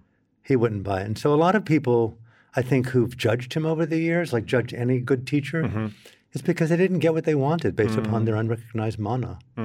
It doesn't mean that teachers don't have faults. Sure. But if you were to ask me what were his faults, I mean, I was with him as well as anyone in the world for 41 years, off and on. Well, I would say only he knows where he has been caught, whether it's in the form of forms, extravagances, things, I don't know. But I've never met a human on the planet that I've had more respect for than Sera U Pandita, Mahasi Sera, Sera U Sujata, Sera U Zawana, Sera U Tinu, Sera U Chimong, U Win Tin, the journalist who spent 19 years in solitary. And I have a super high respect for Daw Aung San Suu Kyi and the people of this country for living under such harsh conditions and managing to continue to keep alive a culture of dana and sila and bhavana. Yeah, that actually goes into my next question. So you're one of the few foreigners that really has a long memory and experience of having come back here over, as you say, 41 years on and off. So you've definitely seen the changes happen year by year. As you mentioned, these are well-documented changes. So these are things that you can pull up a Wikipedia page or look at a documentary to see some of the, especially in the last 5 years, some of the big shocking changes. But one of the questions I have for you, especially with your long memory and history of what you've seen from way back in, since the 70s, spending time in the monasteries, have you seen a change there? Obviously, outside the monasteries and in the world, those changes are well documented. But as you keep going back to do retreats or lead retreats or spend time with monks or just be in a monastic environment, what, if any, changes have you seen over the course of these decades and years? Interesting question. And it could be a material answer. It could be a cultural answer. It could be something related to experience. Anything from your lived life. The biggest change that I see is the quality of guidance. These were Dhamma giants. This was the golden years. Yeah, they were Dhamma giants. It was a golden generation of, and what launched that golden generation from the 50s to the 70s, that's a whole other topic that I've also looked into. But the fact that this was a golden generation that launched all these giants coexisting at the same time to spread their teachings. And you came towards the tail end of it when it was still very active and kind of petered out. But so that's interesting. That's one of the that's what really strikes you in looking today, is feeling a lack of. Not so much the lack, but when you are in relationship to giants, you have to recognize your size. I mean, how often do you get a Buddhist council that's been 6 in the last 2,600 years? And to have Mahasi Sayadaw as one of the 2 principals. And I met his contemporary who had memorized the text and who was... Mingun Sayadaw? Mingun Sayadaw. These were epic individuals. That's one thing. That the teachings exist in the quality that they do. I've been here for the last 5 years leading these retreats, or I should say assisting from behind, and listening very carefully to the monks. Well, I mean, one of the Ovadasaris of Mahasi today is Usobana, Mahasi Sayadaw's chief attendant. When I was a monk there, and he was just a few years older than me, and he's now the head of the monastery. And the teachers beneath him are primarily monks who are in their early 40s. It's a youth movement almost. Right, time passes. That's one. But the lineage continues. And I listen to them and I talk to them in their rooms and in their cottages. They're pretty hip people. I mean, the telecommunications today in the digital era has really improved their access to information, obviously. So their Dhamma eloquence and dimensionality with metaphor, analogy, parable, and metaphor is remarkable. So they're able to integrate a lot of classical teachings in a more interesting cultural way for Westerners. Oh, really? Yeah. Okay. Plus, we have 23 countries coming for these 10 days, for 50 yogis coming on January 31st. Mm-hmm. Now, mind you, I say that I wouldn't really advocate Westerners being at the monastery if I wasn't there behind the scenes offering cultural translation. Right. And they know that. So the second point is all the people, the Buddhasasana Nugaha organization, are primarily contemporaries of mine. I knew their fathers. Mm-hmm. U Tinso Lin, whose father was U Ping Gong, was the president of the Mahasi Yekta when I was a monk there. Mm-hmm. He obviously died. His son now is the president, and I'm actually a year older than him. So although they practiced with the giants at one point, at the latter years of the lay society manifesting their greatest aspiration, which is to protect and propagate the sasana, those monasteries had a high degree of sanctity. U Pandita would walk the dining hall often, I know because I lived there, encouraging yogis, slow down, shh, like that. Then all of a sudden you'd hear nothing. You wouldn't even hear a utensil. Now you go there, and it's not trying to judge it, but it's loud. Sure. Yeah. Slow down, he would say. Take an hour to eat. Walk slowly back to the hall. Skip going to your room.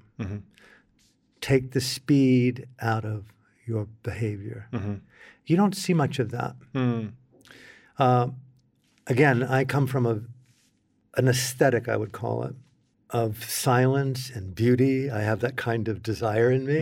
I mean, if the Buddha Sasana Nugaha brought me in and asked, Alan, what would your aspirations be to evolve the sanctity of this 20 acres? I would say I would take some of the dana and buy an adjacent lot for cars to park in, so there's no cars allowed in the monastery. Right. Take automation out. No tobacco is allowed in the monastery. There's 200 workers there. And you have to contend with not only just endless banging and building, but you have to deal with tobacco and talking. And so it's almost like intensive meditation in daily life. And so it's challenging on that level. Obviously, around the monastery, there's 3, 4, 20-story condominiums being built. You can't stop that. Right. That's Yangon these days. But creating sanctity, we had sanctity back in the day. You could walk slowly and you wouldn't see a car particularly. U Pandita was really careful with slowing down. You don't really see that much right now. So there's a number of things like that. But overall, the teachings exist in the way that they do, and we're honored. I mean, I'm back. This is our 5th year, and I hope to continue them. Right. Yeah, that's great. There's a lot more here, but I'm really conscious of your time. Really, thank you for coming out, and hopefully some other time we can chat again. Thank you. Real honor to be here. And may my last comment, if I can, is please. May people the world over who may listen to this, whether you come to engage in Dhamma with any of the teachers that might inspire you, it's not just a Dhamma culture in Myanmar. It's 55 million people in a complex tapestry of behaviors born from greed, anger, and delusion. It's been very epic here. It's an archetypal confluence. It's like what Dostoevsky said, beauty is mysterious as well as terrible. God and the devil are fighting there. It's the battlefield is the human heart. This culture has dealt with enormous beauty and enormous evil. If you come here, and I encourage people to come here, bring your freedom, bring your human rights, bring your generosity, and don't pressure the Burmese or the Kachins or the Karins or the Mons, anyone you meet, to give you what you deserve as a tourist. But what can you give back as if you were going there on pilgrimage to serve the culture, to learn from the culture? Go to offbeat places, ask questions, and do all that you can to serve the liberty of this country and to support the best interest of the people who are trying their very best, Aung San Suu Kyi, her colleagues in parliament, even the best interests of Senior General Min Aung Hlaing and the former General Tan Shui, to support their Dana Sila Bhavana, their awakening. Everyone's awakening here. What can we do? Invest into the peace, the prosperity, the unity, and the reconciliation of this country. Because if we get reconciliation here, it could be peace on the planet. So that's my last encouragement. Give back to the people if you come here. Great. So, thank you. Thank you. Thank you very much.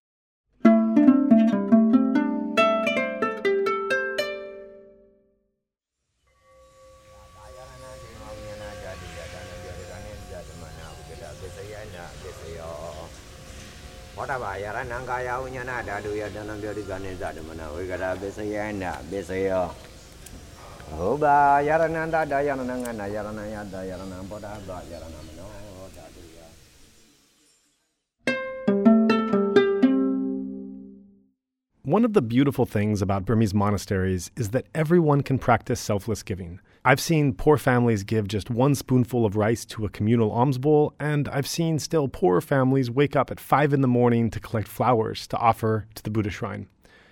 As our Insight Myanmar podcast runs on the power of donation, we also greatly appreciate any amount of support to keep our engine running. If you'd like to give a monthly donation through Patreon, that continued support will allow us to continue making these episodes available to you. If even a small fraction of our listeners donated the equivalent of a cup of coffee as a monthly pledge, we could be funded well into the future. If your income is less stable, we greatly appreciate one-time donations as well of any amount. If you find the Dhamma interviews we are sharing of value and would like to support our mission, we welcome your contribution. You may give via Patreon at www.patreon.com/InsightMyanmar, as well as PayPal at www.paypal.me/InsightMyanmar. In both cases, that's Insight Myanmar, one word, INSIGHTMYANMAR. If you are in Myanmar and would like to give a cash donation, please feel free to get in touch with us. So I hope that you enjoyed that interview with Alan Clements as much as I did. There was a lot in that discussion to unpack, and for those less familiar with Vipassana meditation, Burmese Buddhism, monasticism, overall Burmese history, and the current state of Myanmar today, some parts of the talk may be worth reflecting on a bit more. For that reason, I'm going to connect with my good Dhamma friend Zach Hessler and share some thoughts about the discussion that you just heard. Zach has quite a bit of experience in the Golden Land, from intensive meditation retreats and pilgrimages to work assignments, and for 3 years as a forest monk here. So he has quite a bit of background to draw upon in catching the deeper themes involved with the talk with Alan and bringing them in for closer consideration. We hope this reflection will provide listeners a broader context in which to place the content that you've just heard. Zach is currently in rural Thailand, and we'll just give a quick Skype call to check in with him now.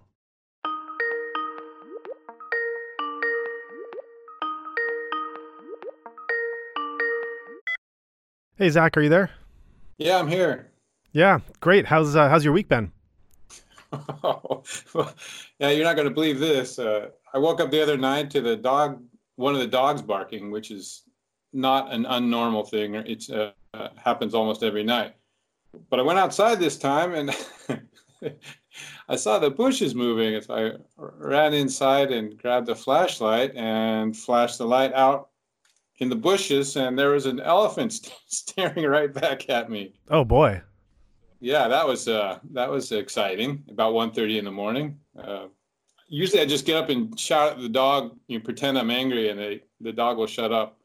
But this time, yeah, I was really barking at something real rather than what she usually barks at, which is nothing. So here's the funny part of this story. That was the exciting part. The funny part is that the elephant went around to the kitchen. And in the morning, there's like flour everywhere. But the story I had missed, I saw the elephant some other times as well, but the owner of the house was right up by the window, right by the kitchen. And the elephant, it was an adolescent elephant. It had snorted the flour like cocaine and realized it didn't like it, and then put its trunk up and blew it everywhere. So when the owner first saw the elephant, just this big elephant in her kitchen, and flour falling everywhere like snow. So. Oh, wow. That's not every day. That doesn't happen every Yeah, day. but teenagers will be teenagers, won't they? That's true. That's true. Yeah, I can't say I quite had a week like that. I think your week eclipses mine. But boy, no easy transition from that to talking about Alan's interview. But here we go. So, yeah, let's talk about that. Interesting that Alan has a Boulder, Colorado connection. We have a Boulder, Colorado connection as well. So kind of interesting when different Dhamma people and events are happening from a similar place. Maybe not so unusual, Boulder being what it is. But yeah, let's take it from the top. What were your thoughts on Alan's talk? Yeah, sorry, I don't have any clever segues from elephants into Alan's talk, but yeah, one of the things, I'll be honest, I don't have a lot of experience with the Mahasi method, but of course, just it's such an influential technique or tradition, rather. I think Alan's correcting me on saying technique in a way, right?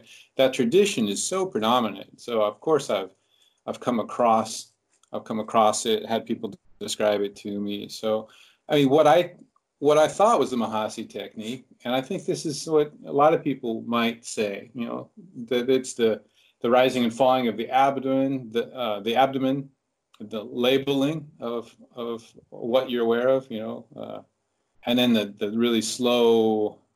If you go to a meditation center and you see someone eating really slow or walking really slow, like I think almost everyone say, "Oh, they're doing Mahasi." So, but Alan, though, he says it's actually impossible to describe the Mahasi method. So and he said often people are just describing what they've learned, and they may have actually learned it from someone who has actually kind of boiled it down to those things. But in his experience and I thought this was really interesting, in his experience in just listening to people getting interviews with the teacher and giving their practice experience, and then listening to the feedback and the instructions given by the different teachers, it actually varies much, much more than I had thought, and perhaps other people as well. And instead, he boiled it down to the three different things. I thought continuous mindfulness, taking the speed out of life. So that one's similar. And then the postural apartheid, he called it, like not being connected to sitting, walking, or even the four postures of standing, sitting, walking, lying down. Everything you're doing to bring awareness to that. So, because I'd always had this question at Shwayumin, when I was practicing there with Utejaniya, that, Shwayumin Sayadaw was actually the Mahasi, the main Mahasi teacher, I believe, or one of the main ones. I don't really know how that works over there, for 10 years. And he doesn't really teach. I mean, I don't know what he was teaching at that time, but I know his way of teaching isn't with the abdomen. It isn't slow, but it is continually mindful, and it has this postural apartheid, so to speak. I mean, he doesn't call it that, but I thought that was a funny way to put it and quite apt.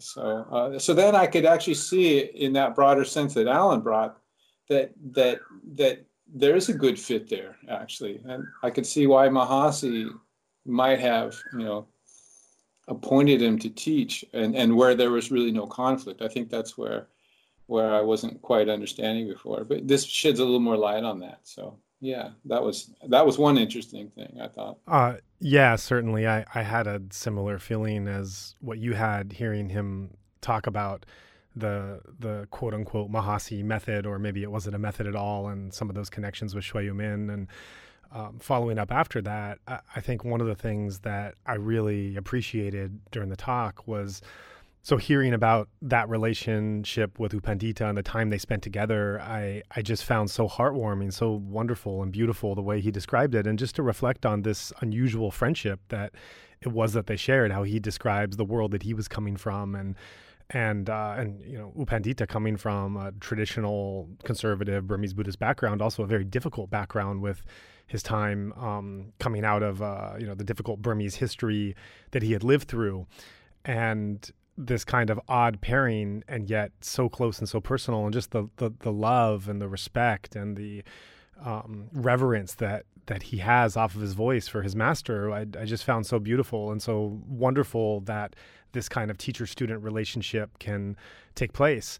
I was also quite touched just to hear about how curious U Pandita was of his students. You know, sometimes when there's a great master, they have their hands in so many different things. Sometimes you could even look at these great Burmese Buddhist Sayadaws, and they're managing so many things, they can almost be more like a CEO sometimes. And you might hear these big names, and when you have a chance to meet them, you always are kind of uncertain how much time they're going to give you and how much they're going to be attuned to some of the smaller things that you're dealing with comparatively.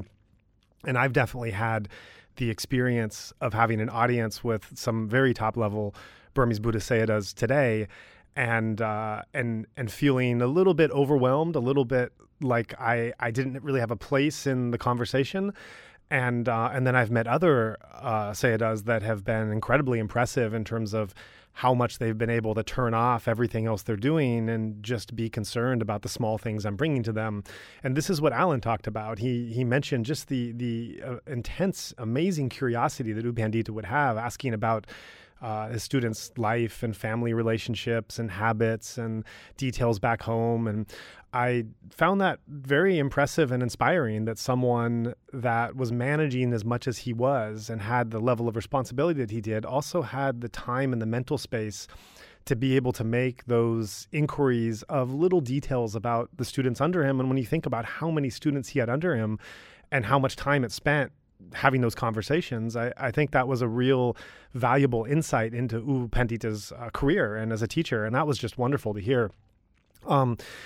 Also, in regards to his relationship with U Pandita, and he references this at the very end, Alan does, is this idea of this being an age of giants. This is a time when the golden generation of Burmese monks are coming out and sharing their Dhamma teachings, and how lucky and fortunate anyone was to come into contact with this generation of Burmese giants. Some of those teachers are well known throughout the world. Some are lesser known. Some were very popular in Myanmar at the time in the 50s and 60s and a little bit into the 70s, but have not really had their own legacy or following. But the numbers of those great teachers at that time and what they did simultaneously in the country and across the world and spreading their teachings is really remarkable. And to hear one example, actually two examples if you count Mahasi Sayadaw with that, and Alan's relationship to those monks and how they affected him, seen in a broader context as this generation of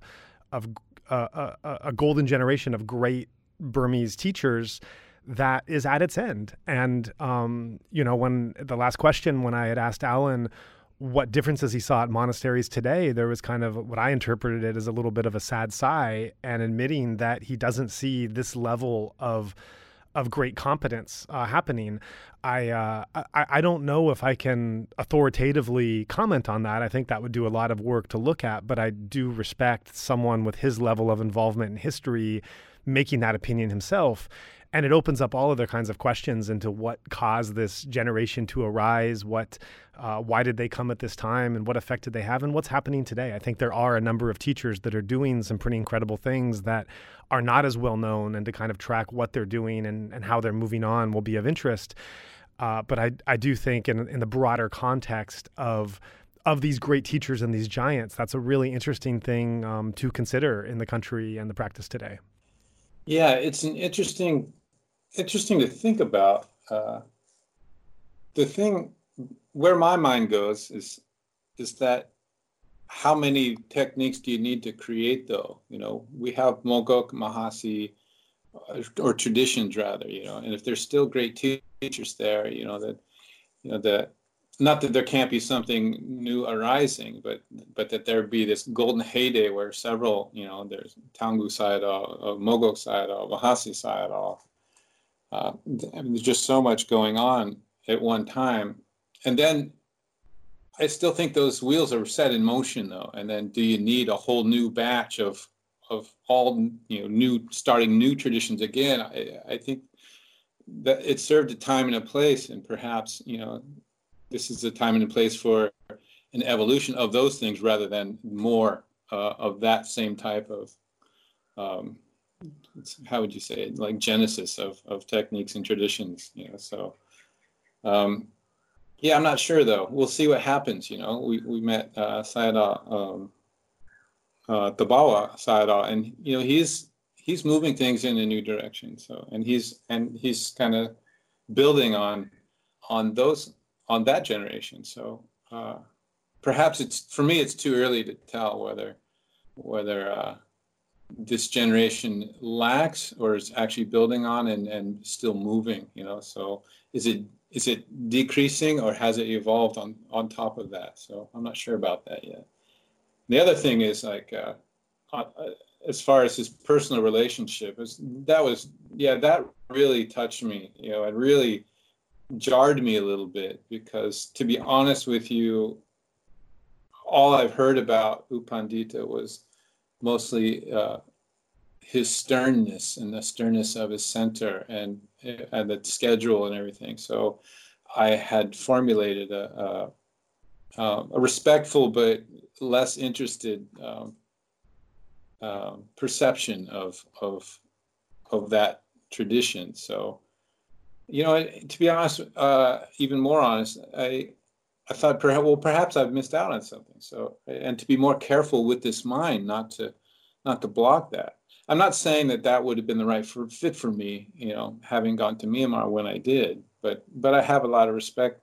I had a lot of respect for it because I met some monks from Nepal that were studying at U Pandita Center, and they were getting, that meditation practice, and they were also getting good Vinaya instruction. So I was really impressed that they were being taken care of in that kind of communal way that Alan was talking about. And that isn't always the case. Sometimes in Myanmar, like they teach how to meditate, and as a monk, a lot of monks are sort of left on their own, partly because of language. So you're not necessarily taught the chanting, you're not necessarily taught the Vinaya so thoroughly by anyone. So it has its strong points and weak points for a foreigner, and you can't really participate so easily in the academic side of things. So yeah, so it sounds like there's a more, he said it's like a family, and it's taking care of you on all the levels. So all of that touched me. Yeah, certainly. And I'd also heard differing things from U Pandita practitioners. I also haven't practiced that myself, but I had heard the impression that it was a very intense and rigorous and disciplined place. And then I talked to other people that were dedicated practitioners and had been for many years, and they shared something similar to Alan in the sense that U Pandita did not like to waste time. If you were giving your all to him, he would give his all back, and he would have endless caring for you. But part of that caring did come in the discipline. And, we're familiar with stories of discipline from Sayaji U Baken, who also didn't want his meditators, his students at his center to waste time and wanted to spend time on those people who needed him most. And so someone who has that sense of discipline can easily be misunderstood by those who aren't really inside to see the level of support and love and care and endless giving, which is what we hear here as well. As Alan was describing his experiences in the country, in and out of the country for so many years, I was just so moved by how difficult those early years were from, I think, 79 to 84. He was thrown out 4 times. After 3 times he came back, and after the 4th time, it was just too painful to having to keep going through that process. The conditions that he went through as a student, I think, are worth underscoring, of just how strenuous they were and how much he wanted to be here, how much he wasn't taking anything for granted, and how much he was giving up by that experience. And these aren't just conditions of living in a poor country where he's not getting the comforts that he's used to. And we're not talking about luxuries. We're talking about bed mattresses and mosquito nets and purified water. But this is also not a free society at the time, where when he is interviewing Da Aung San Suu Kyi, the notes of that interview he can't even be holding. He has to bury under a monastery in the ground for 15 years before they're able to collect those notes. I think some of them went out through the jungle. And it's also a society where it's very layered. So within all of this Dhamma that he's receiving and all of this support that is being shown by Burmese people as well as the monks, there's also suspicion. And there's a story that he's referenced elsewhere of leaving the country on one occasion and being at the airport, and a Burmese woman giving him a book that is the Discourses of the Buddha. And he kind of hesitates, and then he takes the book, and then he's about to walk through customs, and then he has a second thought about it, and he opens up the book, and on the cover page of the book, there's a statement that says something like, this is so-and-so, and he's been meeting with these people, and he wasn't allowed to do this, and he should be detained immediately and not allowed to leave the country. So he throws the book in the garbage, and then he continues out. And this is just kind of a heartbreaking and traumatic story of these layers that exist in this society, and that the other side of this tremendous amount of support and encouragement and pure giving that he's receiving to develop in the Buddhist teachings, then the words of the Buddha in the form of a book actually become the Trojan horse to try to capture him in some kind of way. And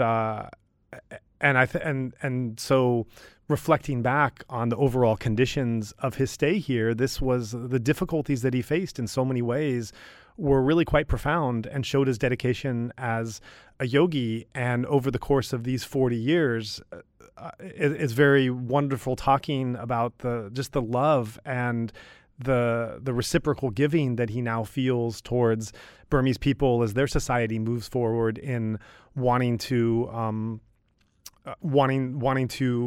give back, to try to give back from everything that he received.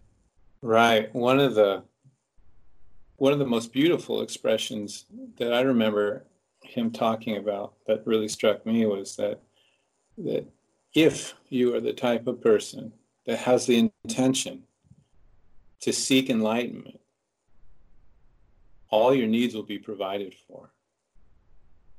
I mean, that's special, right? So, I mean, this is something I think that's what the Buddha was hoping for and intended and set up, 2,600 years ago, roughly.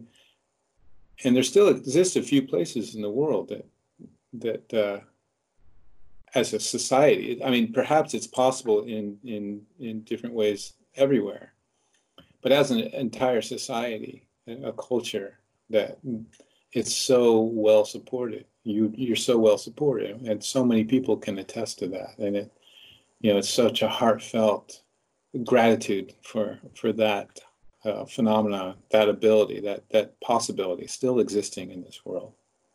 Yeah, that's right. The final point that I would make of the thing that struck me was his discussion on conditionality, and that came up when he was talking about his time spent in Bosnia, which sounded like it's funny going to the other side of the world and very much a non-Buddhist country is where he seemed to make a major insight in his practice, and that is that the conditions are what make us who we are.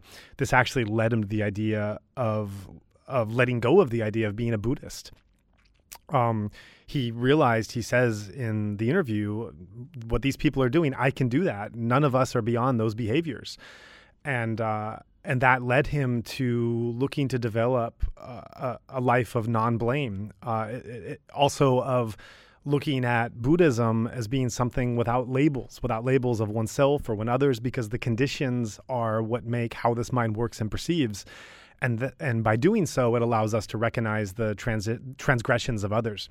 I found this interesting as well because as Dhamma or Buddhist teachings or Vipassana meditation, as whatever you want to call it, starts to make its way to the West, there's been different ways to interpret it over the years. Some people have said it's more of a spirituality or philosophy than a religion. There's been other words thrown around like it's non-sectarian, it's atheist, it's agnostic, it's secular.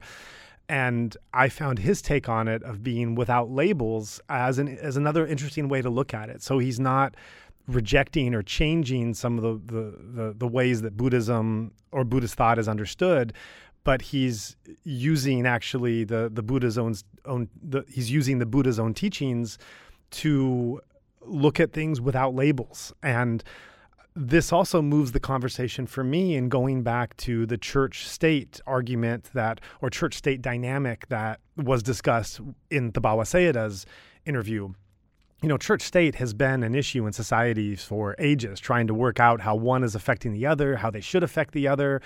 And I had remarked after hearing the Baba Sayedaw's interview, or I should say hearing the Baba Sayedaw's first interview, that I was really impressed upon me the idea that his mission and monastery was constrained by being in a less free state, and how freer society also supported his mission.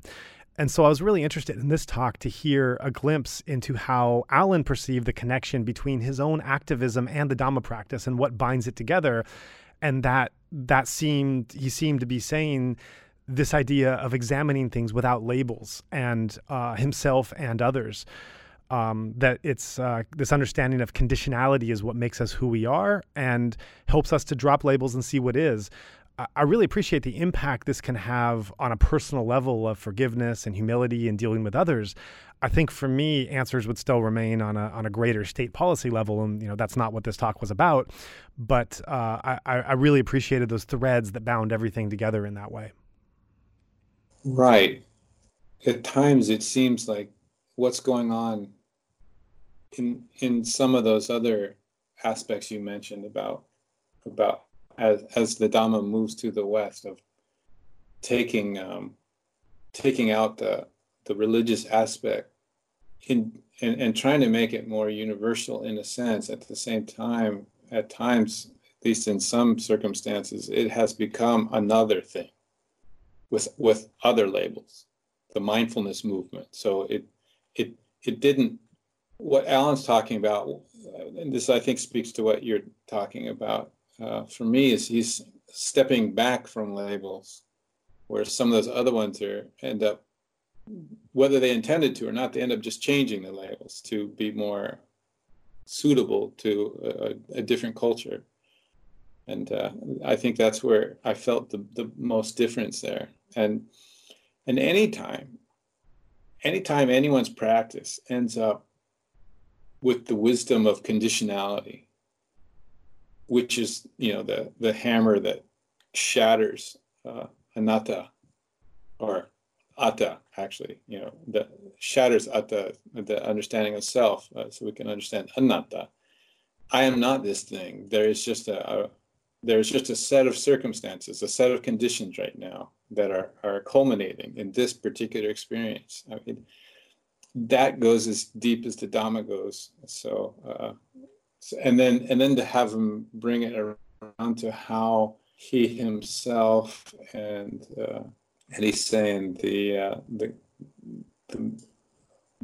biggest players in the democratic government of Myanmar are actually putting that into practice. That was inspiring. Yeah, absolutely, and well said on that. So great. It was a great talk with Alan. He actually came back, so there'll be a second part that we're putting out. And thanks for spending the time to check in about that again. Yeah, well, I look forward to that second interview as well. It should be interesting. Yeah, great. Well, thanks for taking that time. I know it's been an exciting week for you. Be really excited to check in again next week and see what beings approach your living space at that time. Yeah, we'll see if it's as exciting. What's next after elephants? Tigers? We'll see. Oh boy, yeah. Okay. We'll take care and check in with you later. Okay, see you next time. Okay, bye.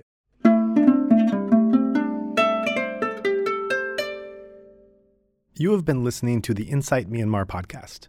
We invite you to rate, review, and share our podcast, as every little bit of feedback helps. You can also subscribe to the Insight Myanmar podcast on Apple Podcasts, Spotify, Stitcher, or wherever else you get your podcasts. Additionally, you can listen and download right off the web at www.insightmyanmar.captivate.fm. That's www.insightmyanmar, one word, INSIGHTMYANMAR.captivate, CAPTIVATE.fm. If you cannot find our feed on your podcast player, please let us know and we will ensure it can be offered there. There was certainly a lot to talk about in this episode, and we'd like to encourage listeners to keep the discussion going. Make a post, suggest a guest, request specific questions, and join in on discussions on our Insight Myanmar podcast Facebook group. And also welcome to join our Facebook and Instagram accounts by the same name, Insight Myanmar. If you're not on Facebook, you can also message us directly at burmadhamma@gmail.com. That's BURMADHAMMA@gmail.com. Or if you'd like to start up a discussion group on another platform, let us know and we can share that forum. We would also like to take this time to thank everyone who made this podcast possible, especially our two sound engineers, Martin Combs and Tharng A, along with Zach Hessler, content collaborator and part-time co-host, and Ken Pransky, who helps with editing. We'd also like to thank everyone who assisted us in bringing the guests who have made up the show so far, as well as the guests themselves for agreeing to come and share their stories. Finally, we're immensely grateful to the donors who made this entire thing possible in the first place. We also remind our listeners that the opinions expressed by our guests are their own and not necessarily reflective of the host or other podcast contributors. If you find the Dhamma interviews we are sharing of value and would like to support our mission, we welcome your contribution. You may give monthly donations at Patreon at www.patreon.com/insightmyanmar or one-time donations on PayPal at www.paypal.me/insightmyanmar. In both cases, that's Insight Myanmar, one word. If you are in Myanmar and would like to give a cash donation, please feel free to get in touch with us.